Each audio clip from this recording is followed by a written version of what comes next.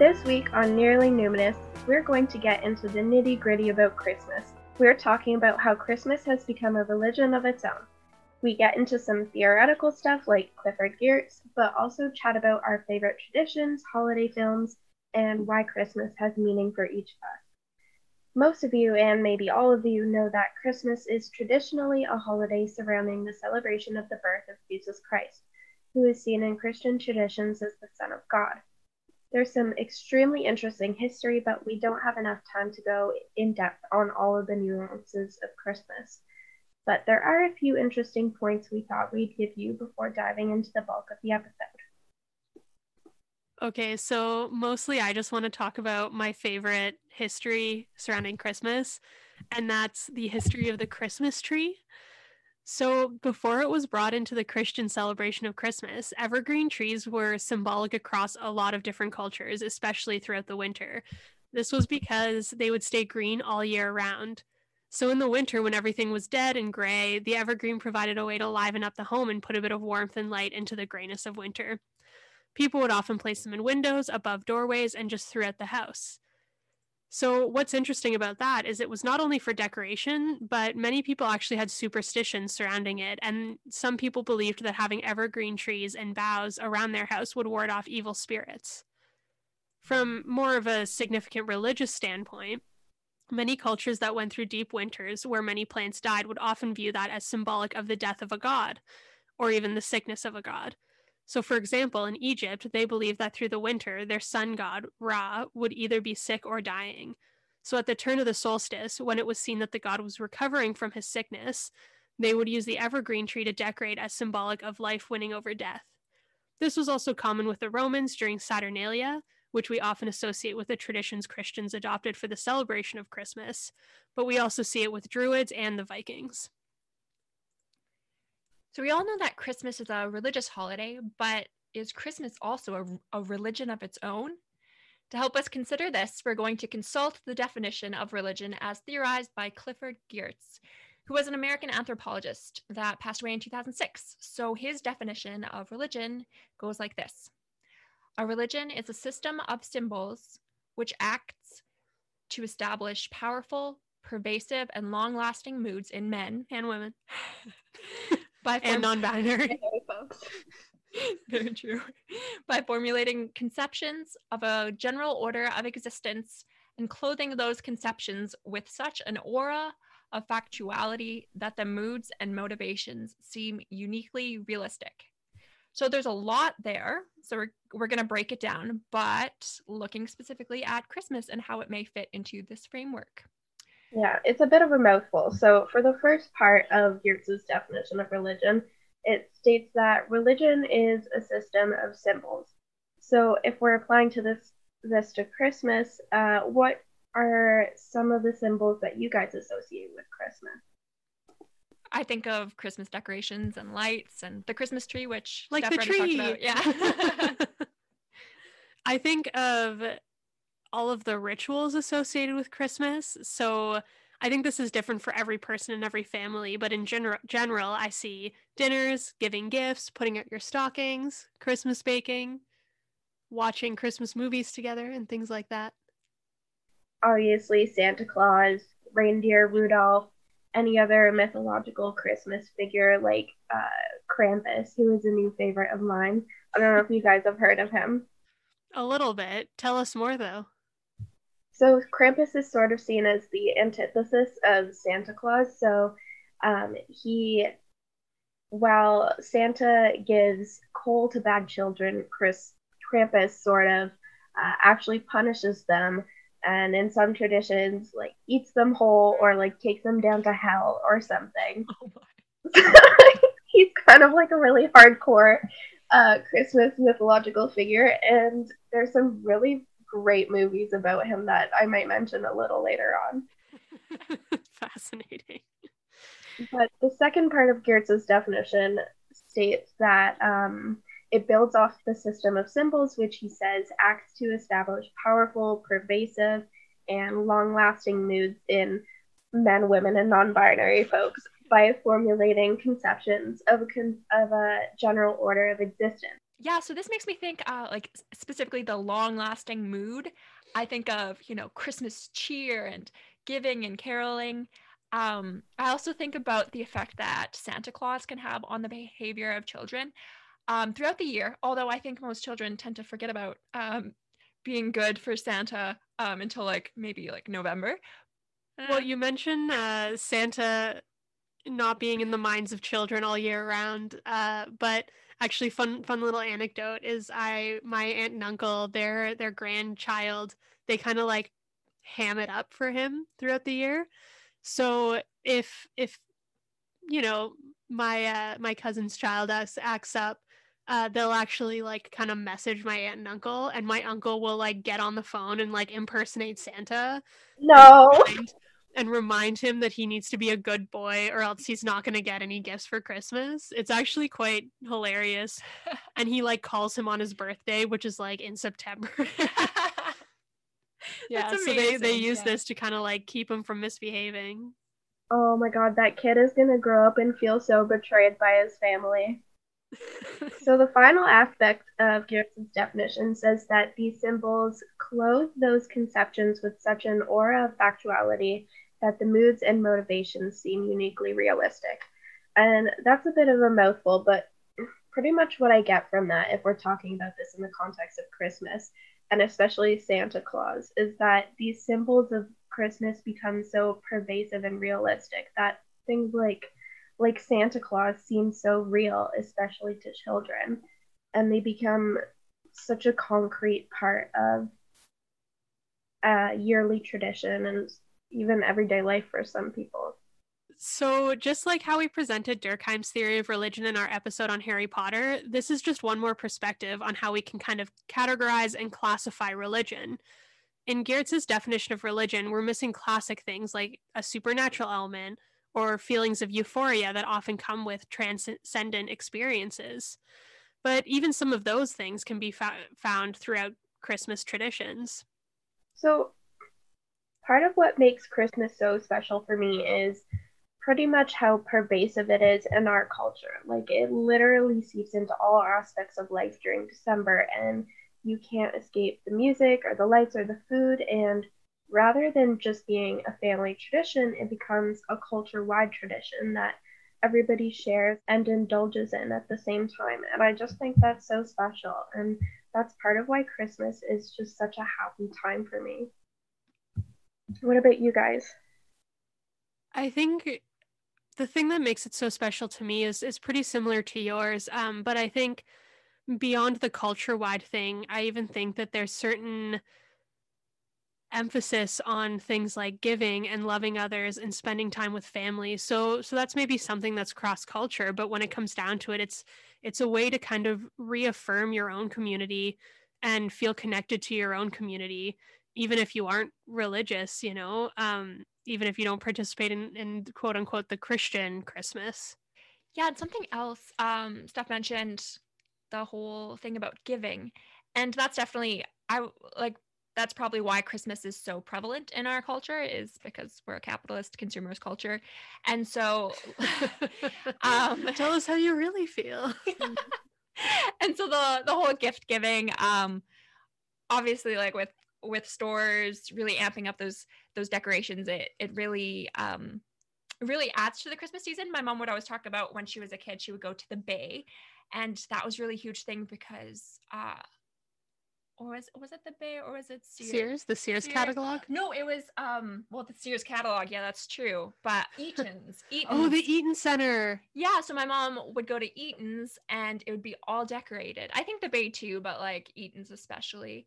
Yeah, I used to go every year with my mom in Toronto to the Eaton Center, and they would always like decorate it over the top. It's beautiful. Yeah, and there's something about that when I don't know, like when those big department stores just have all the decorations everywhere, and it's just so beautiful. So that definitely helps you get into the Christmas spirit as you're Christmas shopping. Yeah, I don't know. And sometimes you get to meet Santa there too. Yeah, Santa's there. Oh, mall Santas. So that whole like mall, the whole like experience of going to the mall at Christmas time. Maybe getting some hot chocolate at Timmy's or something too. Really adds to that like outing. Although, especially a peppermint hot chocolate. oh yeah, Yeah. that's very true. I just like had a flashback though of like parking at the mall at Christmas time, and like, once you're in the mall, it's fine, but getting to the mall maybe gets you a little bit out of the Christmas spirit, but then you get into the mall and then it comes back again. But I also think about like Christmas units in school, especially in French class, where you would learn the vocab of like Bouche de Noël, or just like you would learn about Christmas traditions in other cultures. I remember there's this one unit, maybe in grade 8, that I did, where like we all chose a country and chose a specific tradition from that country, and then we would give a PowerPoint presentation, and we were also supposed to bring like baking or something if there was baking from that country that was traditional. And it was just like, it's just, there's something special about that too, like at school, largely because of the food. Yeah, I think too, though, on that note, every single school and like in Canada and most workplaces, you get time off for Christmas, and it's very symbolic of like time to like sit back, rest, take a breath, reconnect with like things that aren't your job or your schooling or whatever, right? So I'm curious about some of the specific symbols or traditions that are really important to each of you guys, because I think there's something so, despite the fact that this is a culture-wide thing, everyone has their own personal traditions and their things that they really connect with over the holidays. For me, I mean, obviously, like the Christmas tree, the baking, uh, carols sung by Bing Crosby. He's a classic Christmas singer in my house. Um, Something we never really did in my house, but I remember a lot from school when I was younger, was Advent candles.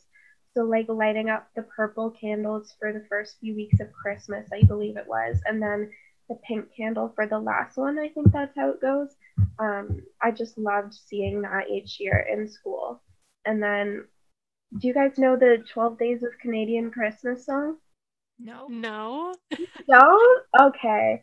So it goes like, instead of like in a partridge in a pear tree, it goes like, and a beer. Oh, no, I have heard that. And then also, like I mentioned earlier, there's Krampus. If you haven't seen it, there's this amazing movie called Krampus the Christmas Devil. It's just hilariously bad. Though pretty much all Krampus movies in general are just hilariously bad, so you should definitely check those out. Well, what about you guys?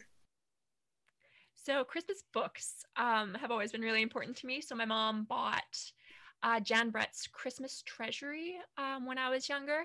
And so for those that don't know, Jan Brett is this author and illustrator, and she wrote The Mitten, if you know that story. So in that story, I don't want to like spoil it, but I guess it's a fairly short story. So I guess it wouldn't be like spoiling too much, but essentially this kid like loses a mitten, and these animals, it's a white mitten, and it's winter, and this child's grandmother, I believe, was like, no, like be very careful, it's a white mitten, like you can't lose it in the snow. And then of course the child loses it, and it's wool, and so it expands, and so like a mouse goes in there, and then like it grows, and then like a fox goes in there. I'm missing some animals for sure. And then like a bear goes in there too, and like so it's this like massive mitten, and then like it explodes, and then the mitten's like floating up in the sky, and the child sees it and like finds the mitten again. So that's a pretty like classic. Have you heard that story? I have not. Really? Okay. And so she writes a whole bunch more like that. And what's really unique about Jan Brett's books is that they're super detailed, they're super beautiful, but then also there's usually panels on the sides or at the bottom that might show like I think in the mitten it shows like what animal is coming next, like it's like walking by. But then there's also another one where I don't know, there's a detail that happens on each page in this separate panel. So I think in one there's like a burrow where a hedgehog is like living its life in the burrow, like moving around its little apartment, like taking naps and stuff, and it's just so cute. So I would read that every Christmas, because there would also be like the mitten one isn't necessarily like Christmas centered, it's winter centered, but there's also ones that are like like about Christmas, and so I'd always read that book. I also had this really cute Christmas pop-up book that you could like pull out. It had 4 rooms, and so you could like bend the cover back and like tie it, and then like it would be like Santa's workshop. Oh, and that's so cool. yeah, it was my favorite. And I had like little like paper, like there was, what are those called, like paper Figurines, yeah, cutouts, paper cut, yeah. There was like paper figurine cutouts of like, I think there was Santa, there was a polar bear, and there's a penguin, and you could kind of like play with them and like move them about. And I always needed to do that like at least once every Christmas, just like pull that out. Just because I was a weird kid, but it was super fun. And another like really important Christmas tradition for me was my mom would like, she had this recipe from my Oma. My Oma is my grandma, and we call them Oma cookies, which isn't actually what they're called, but they're essentially molasses cookies with translucent icing. But what's really significant is like it's just like one of those recipes that's passed on throughout the generations, and so we would always make that and some other cookies and listen to Point of Grace Christmas, like the Christmas album, while we baked cookies. And it was just like yeah, like we always needed to listen to that album while baking. So I still like when I'm baking Christmas cookies, I'll pull out that album around Christmas time, just because it like really gets me in the Christmas baking spirit. Well, and I'm sure the cookies wouldn't taste as good if you weren't making them while you were listening to this album. It's very true. It's all part of the process. And like singing in the harmonies, that's another thing, is like there's 4-part harmonies. And so clearly... Do you hit all 4 of them? I can't quite like do like the tenor voice, but I would definitely, yeah, I would. I would just sing it at a different octave. Yeah. Very necessary. You need to jump around the harmonies to to really have that full experience. My mom would like we would trade harmonies and stuff. Yeah. Yeah. Have either of you ever gone caroling? Yes. I've always wanted to, but I'm not an outgoing person, so that's not going to happen. That's a lie. I also can't actually sing very well, so that's the main thing. I've done lots of caroling, especially in high school. I was part of a jazz choir, and we actually like we rehearsed different Christmas hymns and carols, and we would get paid to sing at like different events, which was really fun. And also like I can't remember if with that group if we went door to door, but I've also done that as well. That's fun too. People tend to give you cookies.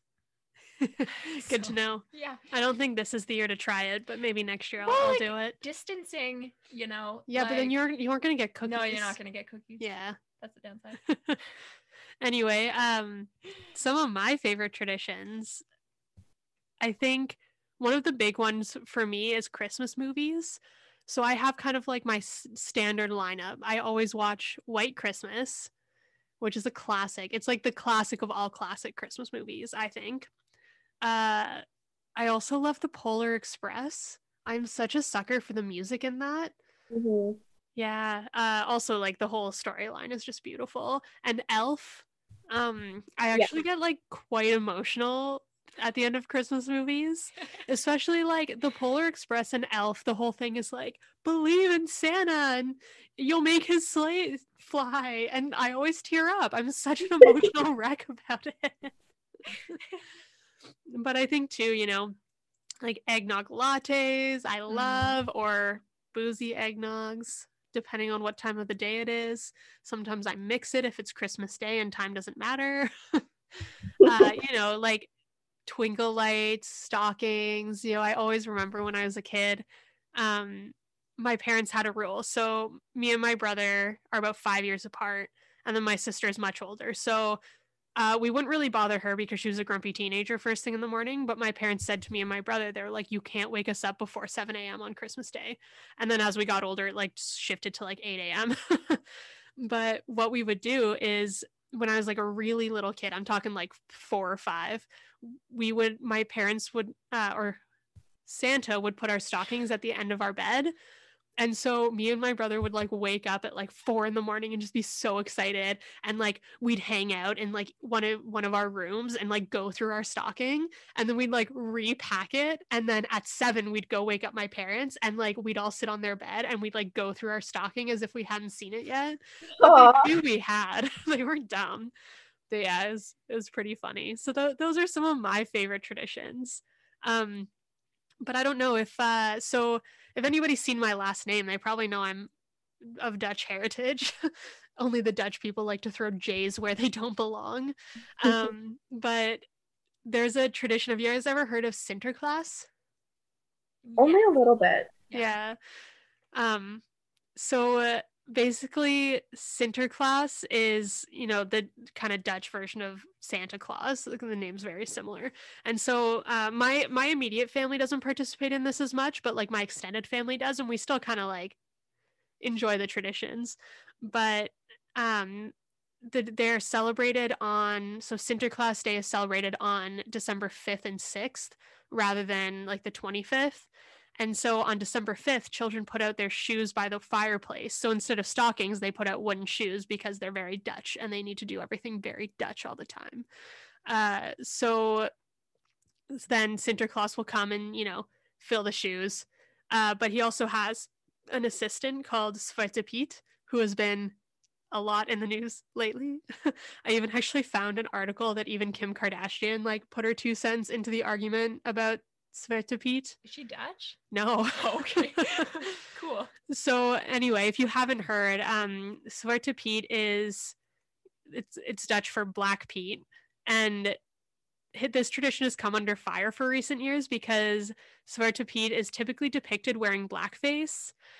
So, some contemporary apologists like to argue that he's actually covered in soot because of going down the chimney and working in the coal mines, etc. But if you Google pictures of Zwarte Piet, it's pretty obvious that it's blackface and not just him covered in soot and chimney dust. Well, there was a few that we found that he was actually just covered in soot, but it was definitely in the minority of the depictions. Yeah. Also, his name is Black Pete. Yeah. So anyway, I love my Dutch heritage for some things, but that's a questionable one for sure. Especially because like it's pretty common for Dutch people to dress up like Zwarte Piet. So like there's parades where it's just like a bunch of people in blackface, and it's questionable, and that's the nice way to put it. It's questionable. So we've been talking a lot about how Christmas can kind of be seen as its own religion based on, it kind of has those features that Clifford Geertz defined as being, intrinsically religious. And so I'm just wondering, how does that play into then? We've got this narrative lately that there's this war on Christmas, especially from, the Christian right wing in the US a little bit in Canada. But, it's this idea of like, well, if you don't say Merry Christmas, you're taking Christ out of Christmas. But, I'm curious if you guys have any thoughts on this, because to me, if you use the argument that Christmas is kind of expanded beyond the Christian tradition, then does it matter if we say Merry Christmas, or is it still so linked to Christmas? It's like, or is it so linked to Christianity itself that there's no way to take it away from its Christian roots? So, I mean, obviously Christmas has become sort of secularized in that it's a lot less about specifically like Jesus Christ. It's more often seen as a celebration of like Santa in general, like gift giving and charity, which can be seen as Christian values, but aren't necessarily specifically linked to Christmas so much anymore. And I mean, now it's like a government holiday. People from all religions get it off. So I can see why some people would say that it is sort of secularized, but I mean, there's still that religious element to Christmas. Like songs on the radio, people will play during Christmas time, like what is it, like Silent Night? What are other super Christian Christmas songs that you can think of? I was talking to another friend recently. She was listening to the version of "Oh Christmas Tree" done by Aretha Franklin, and that song has some kind of Christian stuff in it, but I guess Aretha just like takes it away and just talks about like Jesus, the birth of Jesus and stuff, which makes sense for Aretha because I think she was pretty outspoken about her Christian faith. But anyway, my point is though is you even get non-religious celebrities doing renditions of these like very highly religious Christmas carols that and it's not even just like, oh, Silent Night, Holy Night. It's like Jesus is the king, Jesus has been born, and like that is you can't take that out of like a Christian setting at all. Mary, did you know? Yeah, exactly. Yeah, and Rachel, you were saying that Christmas has largely turned secular, and then that makes me think about how various values that would maybe be seen as being like Christian ethics, but obviously aren't exclusive to Christianity. But how at Christmas time there's this focus on joy and peace and love, and how those two have become secularized a little bit to make Christmas more accessible to those that aren't Christian. And so there's this almost religious fervor that comes to just like Christmas cheer, for example, that isn't necessarily religiously linked, but still kind of has that sort of fervor that is very important at Christmas time. Like it almost wouldn't feel like Christmas if there wasn't Christmas cheer or emphasis on caring for others or donating. That's a big part of Christmas too. So yeah, I'm not sure. We have been saying Christmas throughout this episode instead of like happy holidays, obviously at this point. I think though what I'm interested in getting more into is Christmas movies. Specifically, I'd really like to talk about Hallmark movies. Yes. Because I think it's such this like, I call it a microcosm, but there's thousands of those movies, so it's not micro. But it's like a microcosm of this like Christmas debate, right? Because technically these are secular movies, quote unquote. Most of these Hallmark movies that I've seen, at least in the past few years, they don't talk like, they maybe mention going to church, but it's usually in passing. But for the most part, they aren't talking about Christmas as a religious holiday. Like no part of religion gets brought into the discussion. Mm-hmm. Yeah, but Christmas itself becomes a sacred holiday, even when it's detached from Jesus and Christianity and church and all that. Exactly. But I do think that there's a lot of these, like you were saying, Jacqueline, like religious elements that are kind of brought into the secular, Hallmark movies they have such this strange feel to them. And while I was researching for the episode and going through the 8,000 articles which talk about how the 8,000 Hallmark movies out there are all the same, I found this really good quote which says, Hallmark Christmas movies feel nostalgic for something half understood, like those episodes of The Twilight Zone where somebody travels back to the 1890s or the 1910s in hopes of chasing some America that has been lost to the mists of time, except where the Twilight Zone traveler eventually realizes the error of his or her ways, a Hallmark protagonist comes to love living in the bubble, or the snow globe, if you will. And when these movies are done well, their most fervent fans are right there ready to embrace that snow globe themselves. I think that's especially interesting so there's one thing I've specifically noticed that I think lends itself to this, and that every single Hallmark movie that I've watched promotes this idea of small town, small businesses being run by family. So usually I find that either the woman or the man comes from this big bad corporate background, and they're coming in either because they're going to buy the small business or they used to live there and they have to come and like do something for the community that they don't want to do, but it's always that they're coming from this like big corporate background in like New York or Chicago. And so, but then they go through this process of like feeling this nostalgia that you were talking about. And then, you know, by the end, they've quit their job to work at this small local business that they were trying to bulldoze.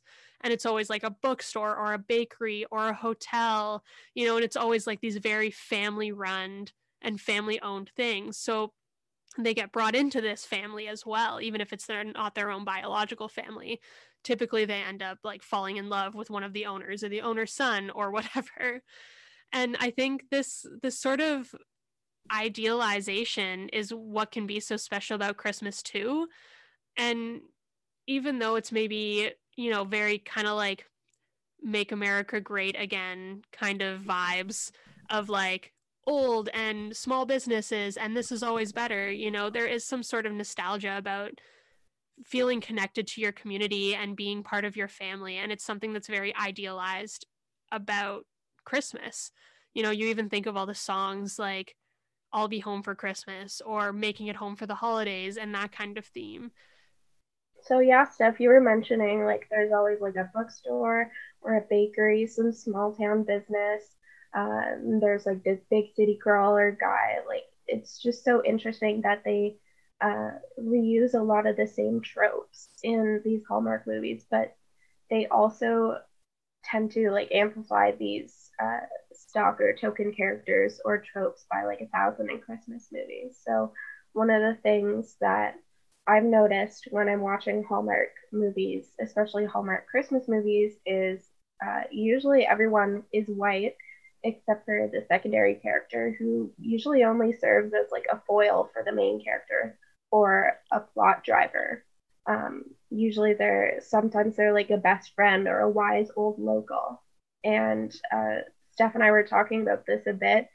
When they're not white, they're usually Black. You never really see any other races, like no Asians, Hispanics, Indians.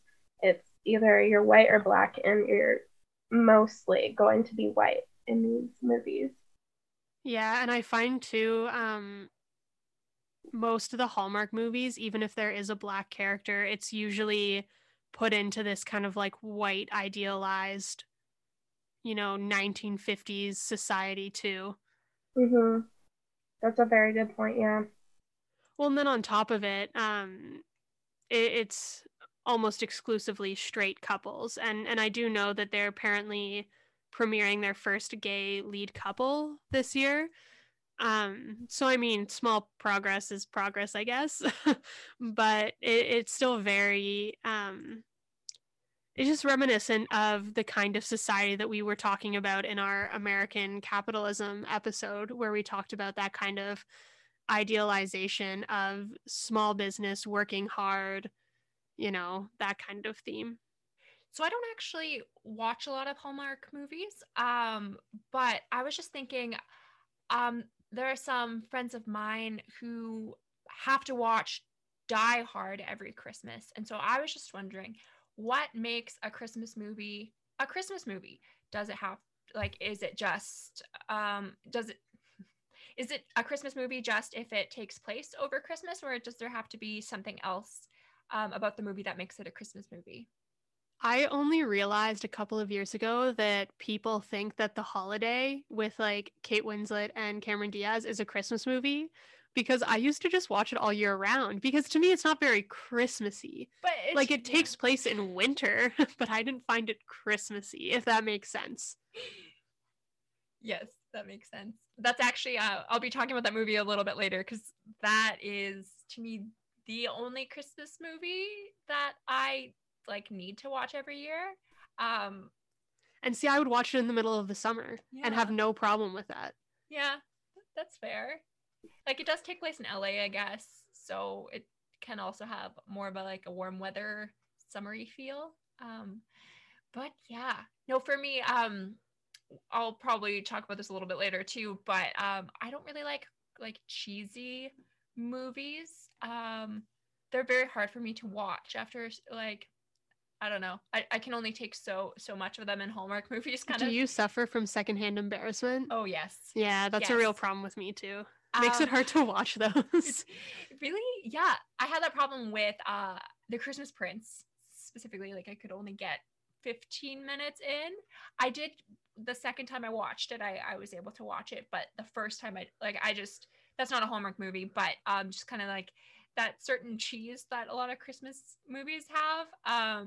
I can't deal with a lot of them. So for me, The Holiday is like the main Christmas movie that I watch. Is your inability to deal with the Christmas cheese because you're lactose intolerant?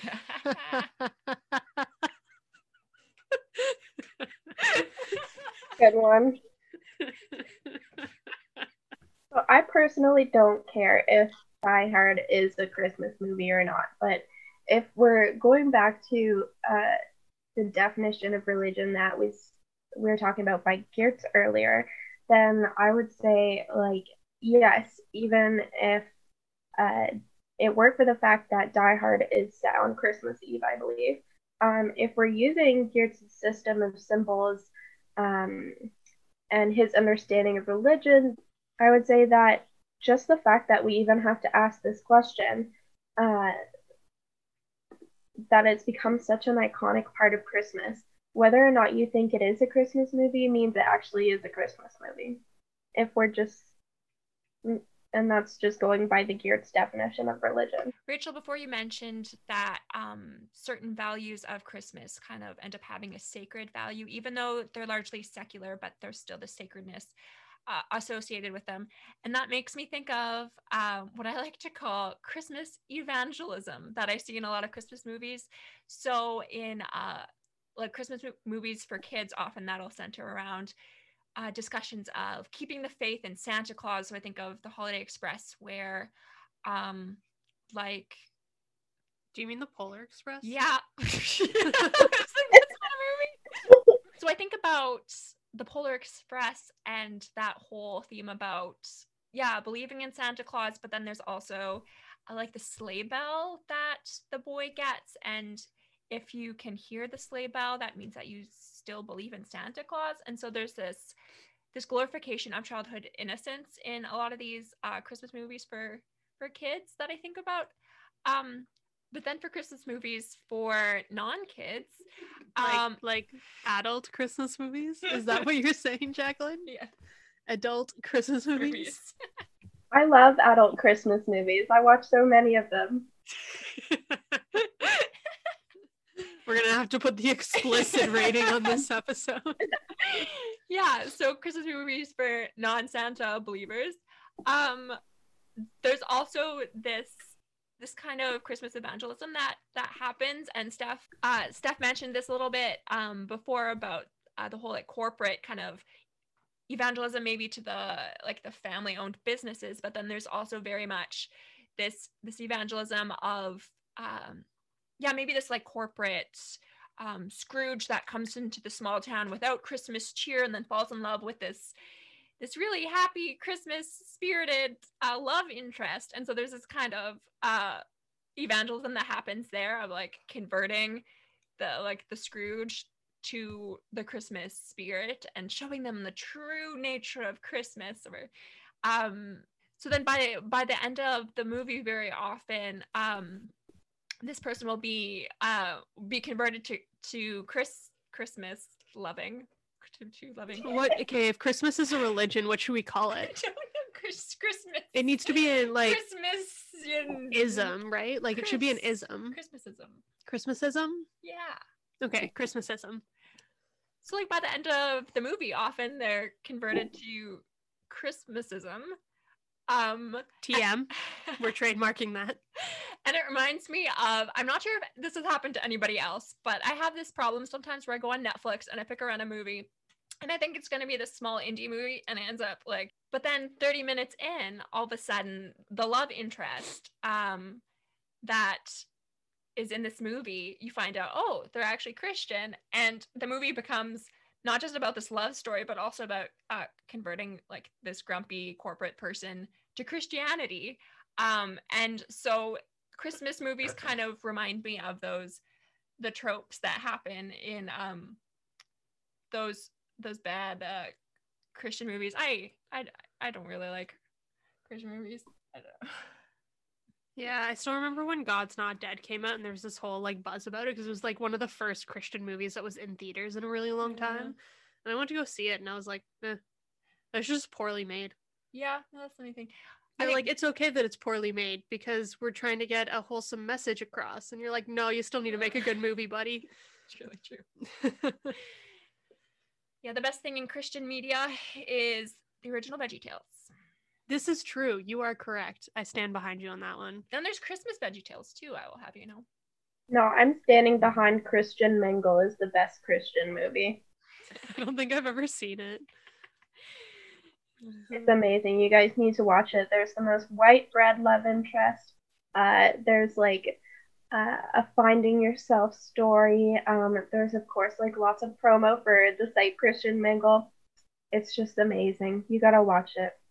And you said it was rebranded as a Christmas movie? Yeah, so every so often they rebrand it as like Christmas Mingle, at least that I've seen. So Christmas Mingle. even though it's got nothing to do with Christmas at all, they rebrand it as a Christmas movie as well. So, people can watch it at Christmas time again. So I'm curious. We've mentioned our favorite or least favorite Christian movies, but I'm curious. What are some of your favorite Christmas movies? I don't know. Hey, Jacqueline, what's your favorite Christmas movie? So I already mentioned this before, but yeah, The Holiday is it for me. It's a bit cheesy, but not too cheesy. Cameron Diaz sometimes gets on my nerves, but the rest of the characters are prime. They're just amazing, and I love the picturesque little English cottage that Cameron Diaz's character goes to. It's like a Christmas card.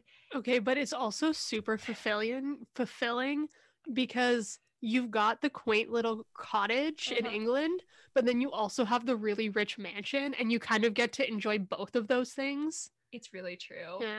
Yeah, I really like Kate Winslet's character as well. She's like just a very endearing character, and then her friendship with Arthur Abbott, oh my gosh, just like my heart.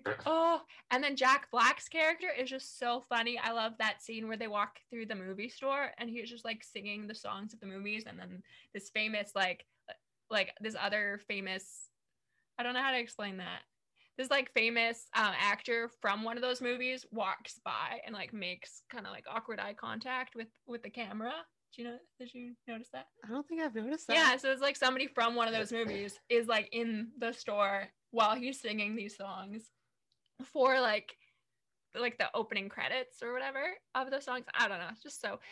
But yes, back to in England, like Jude Law is the love interest, and then he has these two cute, like they're so cute and little Mr. girls. Napkin Head. I love that scene with Mr. Napkin Head. And then that's just Christmas for me. Just hot chocolate and cute children. I guess this is true because I have nieces and nephews and we drink hot chocolate. So. That's fair. Yeah. Side note, I feel like we should host a Christmas movie. Like we should watch The Holiday and host it on Netflix Party and see if any of our listeners want to like come in and chat with us. I'm so down for that. Honestly, I just want to watch the movie, so you might as well make it some fun. That's true. Let's do it. What about you, Rachel? What's your favorite Christmas movie? I haven't watched The Holiday in years, but now that you brought it up, Jacqueline, I'm really gonna have to watch that again. But my mom and I, or at least I usually always watch The Sound of Music, so even though it isn't like strictly a Christmas movie, I've begun to think of it as one, kind of like what I was saying with Die Hard earlier. And then I don't think you're alone in that argument, though. I've seen a lot of other people that say that The Sound of Music is actually a bit of a Christmas movie. How? Right? I wonder why that it's become like sort of a Christmas movie, because even though like Die Hard is set on Christmas Eve, like I said, is there Christmas in The Sound of Music? I don't remember. I feel like there's one scene. Yeah, so it's just like sort of so irrelevant, but it's become like it associated with Christmas in my mind, and it just reminds me of Christmas. I have to watch it every year. And then back when I lived with friends, we would always watch Elf.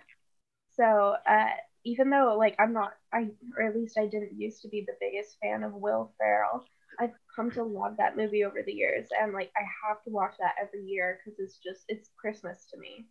And then of course, Love Actually is a classic. True. I actually hate that movie though. I think I watched it too much. What's that one about? Love Actually? Mm-hmm. It's like the first like vignette movie. So you know how like after they came out with like Valentine's Day and New Year's Eve and like all those like vignette movies, or He's Just Not That Into You. That's a great movie, by the way. This one is all about, it's like Christmas themed, but it's got like an all-star cast. Like Martin Freeman's in it. So many big names. Liam Neeson. Yeah. So they're like separate stories? Mr. Bean. Yes, they're all like different stories. They kind of like intertwine at different spots, but like they're all like separate stories. Oh shoot, who's that? Natalie Portman? Like I probably watched it. Alan Rickman. Yeah.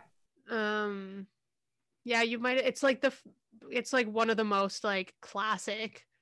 It was like the first movie of that style, but now it's been overdone. And then Krampus the Christmas Devil isn't yet a yearly tradition for me, but I'm 100% going to make it a yearly tradition because that's some good Christmas cheer if I've ever seen it. Yeah, I'll have to check that one out. I've never heard of it before. I've like vaguely heard of Krampus, but I didn't know about this movie. I'm excited to check it out.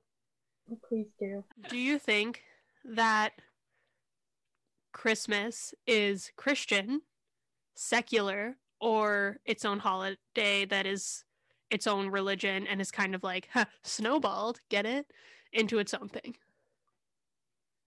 I vote for option C. Yeah, the way I and my family celebrate it is kind of its own thing. We're not really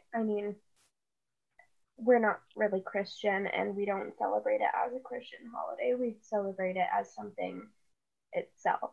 Like, I'm Christian, and for me, I see Christmas as two separate things. Like, I never grew up going to a Christmas morning service because we lived in the country and just be like too much of a hassle to like drive in for that. We would sometimes go to the Christmas Eve service, but for me, I think that was later in my childhood anyway, because I think we went like a couple times when I was younger and we would just like cry, and so my parents just avoided that for a really long time. And so for me, Christmas, there's a separation on the same day though. I'm not really sure how to explain that. So like they happen simultaneously, but for me, they're separated in my head. So like Christmas isn't necessarily about Jesus's birth, but it also is, but it's also like, no, I get it. Yeah, does that make sense? So it's like it's about Santa Claus and Jesus, and they don't necessarily commingle. Yeah, but they happen at the same time. Are you saying that Jesus and Santa aren't homies? They're both into giving. No, they're BFFs for sure. Jesus actually, when he rose again, he went to the North Pole and has just been like chilling out with Santa Claus. That's literally chilling. Oh man. Literally. No, but I totally get that. I think to me, Christmas both exists as a religious holiday and a secular holiday, but they're not two separate things, nor are they the same thing. I think it's way too complex to kind of try to make an overarching decision on, even though I was the one that asked the question. No, I agree. Yeah. All right. Well, thanks everyone. This is going to be our last episode for 2020. So thanks for tuning in this year while we started this fun project, and a nice big old Merry Christmas or Happy Holidays to everyone that tunes in and listens. Merry Christmas. Merry Christmas and Happy Holidays. Thank you for listening, everyone.